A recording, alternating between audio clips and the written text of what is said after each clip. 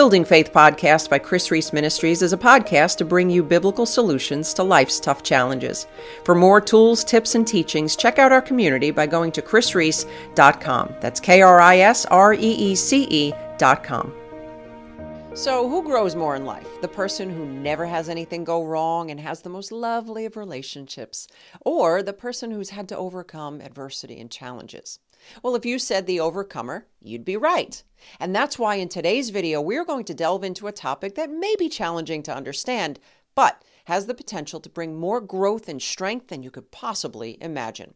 We're going to explore the 5 reasons why God may have you in a narcissistic relationship. And by the end of this video, my friend, you will never again think that God has forgotten you.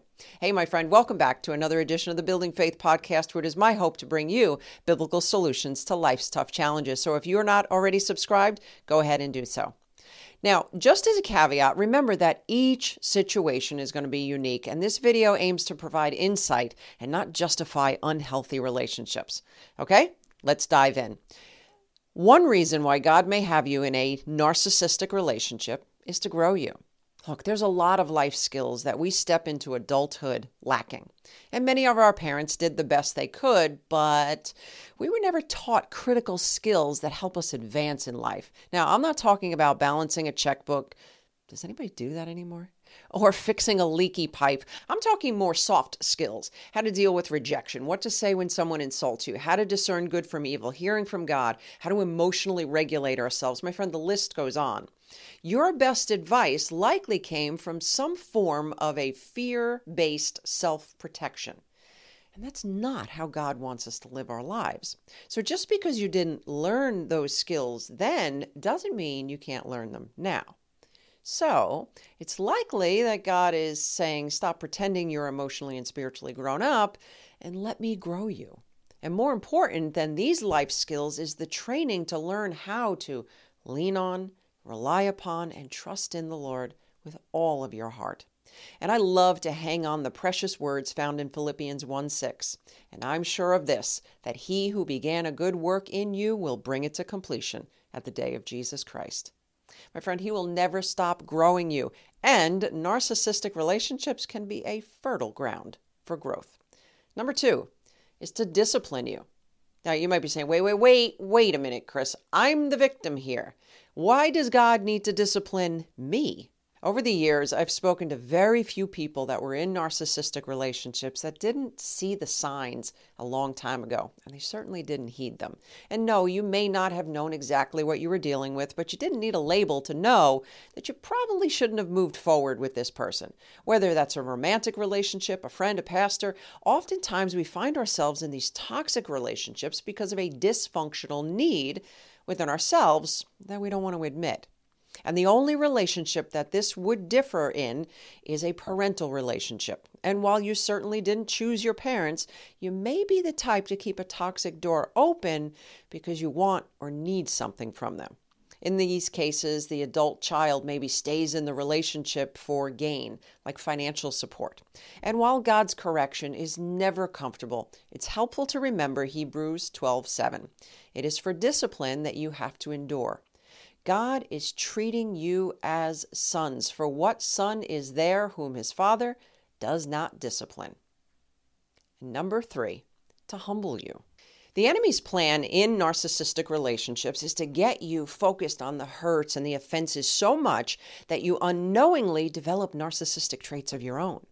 But God will use them to humble you.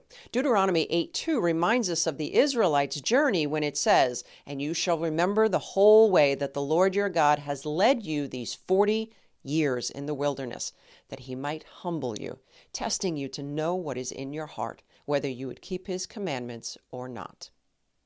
The narcissist is a master at detecting your flaws. But instead of getting instinctively defensive and rejecting what they're saying because of who they are, God actually may be trying to show you some of the things about yourself that only a humble heart would receive. Look, it's hard enough to hear of your shortcomings, but to hear it from a narcissist? Ugh. Being in a relationship with a narcissist gives you an opportunity to work on yourself, if you're willing. Number 4, to use you. Think about the kind of person you need now as you go through this difficult journey. Do you want someone who's never experienced conflict, never had to learn how to endure, never had their faith tested? And equally as useless is the person who is so embittered by their experience that they project their regrets onto you with advice that is steeped in suspicion and unforgiveness. But boy, my friend, what God could do with the person that has experienced this pain and learned to rely on Him. What a blessing that he or she could be to the body of Christ. My friend, that could be you.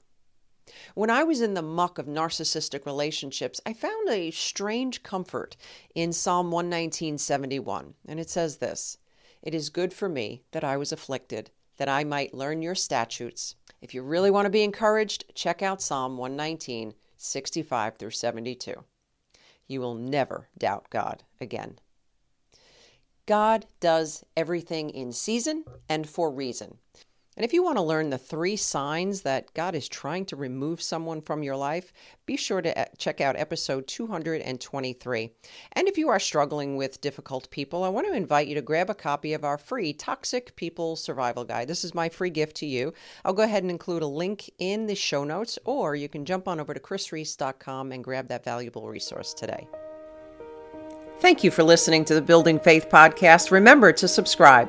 For more resources mentioned in this podcast, go to chrisreese.com. While you're there, help us keep the Building Faith podcast on the air by becoming a monthly supporter or by making a one-time donation. Well, my friend, until next time, remember, all things are possible with God.